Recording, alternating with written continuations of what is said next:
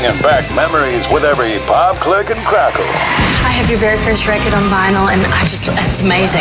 It's the Forgotten 45 with Ben Willis, brought to you by Breaker Cigars in Shamokin. Casual and welcoming, let their knowledgeable staff help you choose from a wide variety of cigars. Enjoy their comfortable seating in a relaxed, inviting atmosphere. Visit BreakerCigars.com today. Place an order and choose to have it shipped or pick it up in store.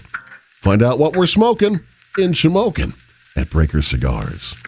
On tonight's Forgotten 45, we go back on this day in 1954, the birthday of one Stevie Ray Vaughan. Born this day in Dallas, Texas, Stevie widely regarded as one of, if not the greatest guitarist of the 20th century, and especially in amongst blues rock guitarists. He was inspired in an early age by his elder brother and fellow musician Jimmy. He quickly gravitated towards playing the guitar, forming his first band at age 11 and playing a guitar that was passed down to him by his older brother. By 1970, he had moved along with a couple more local bands, one of which opened for ZZ Top at a local venue in the Dallas area.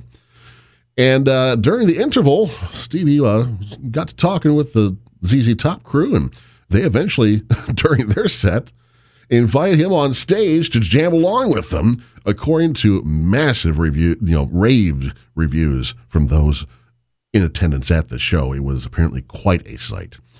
After touring with several groups throughout the rest of the 1970s, he formed his own band in 1978, Double Trouble, and a few years later, in 1982, was playing the Montreux Jazz Festival. Man, it just keeps getting better. Where, again, it keeps getting better. He was spotted and grabbed a hold of by David Bowie, who said, I want you to come play guitar on my next album, which was, of course, Let's Dance. Stevie Ray Vaughan appears on 6 out of the 8 tracks on that album.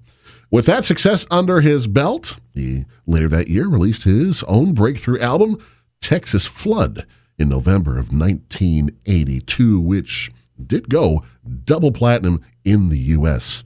alone.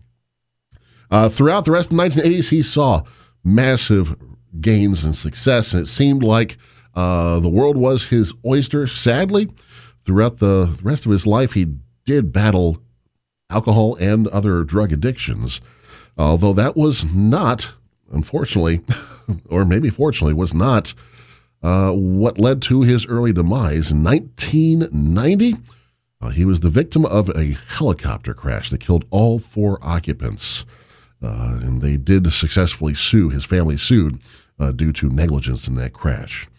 But he got some recognition, of course, never quite broke through onto the Hot 100 mainstream chart. His highest reported hit was Crossfire, which you might be familiar with.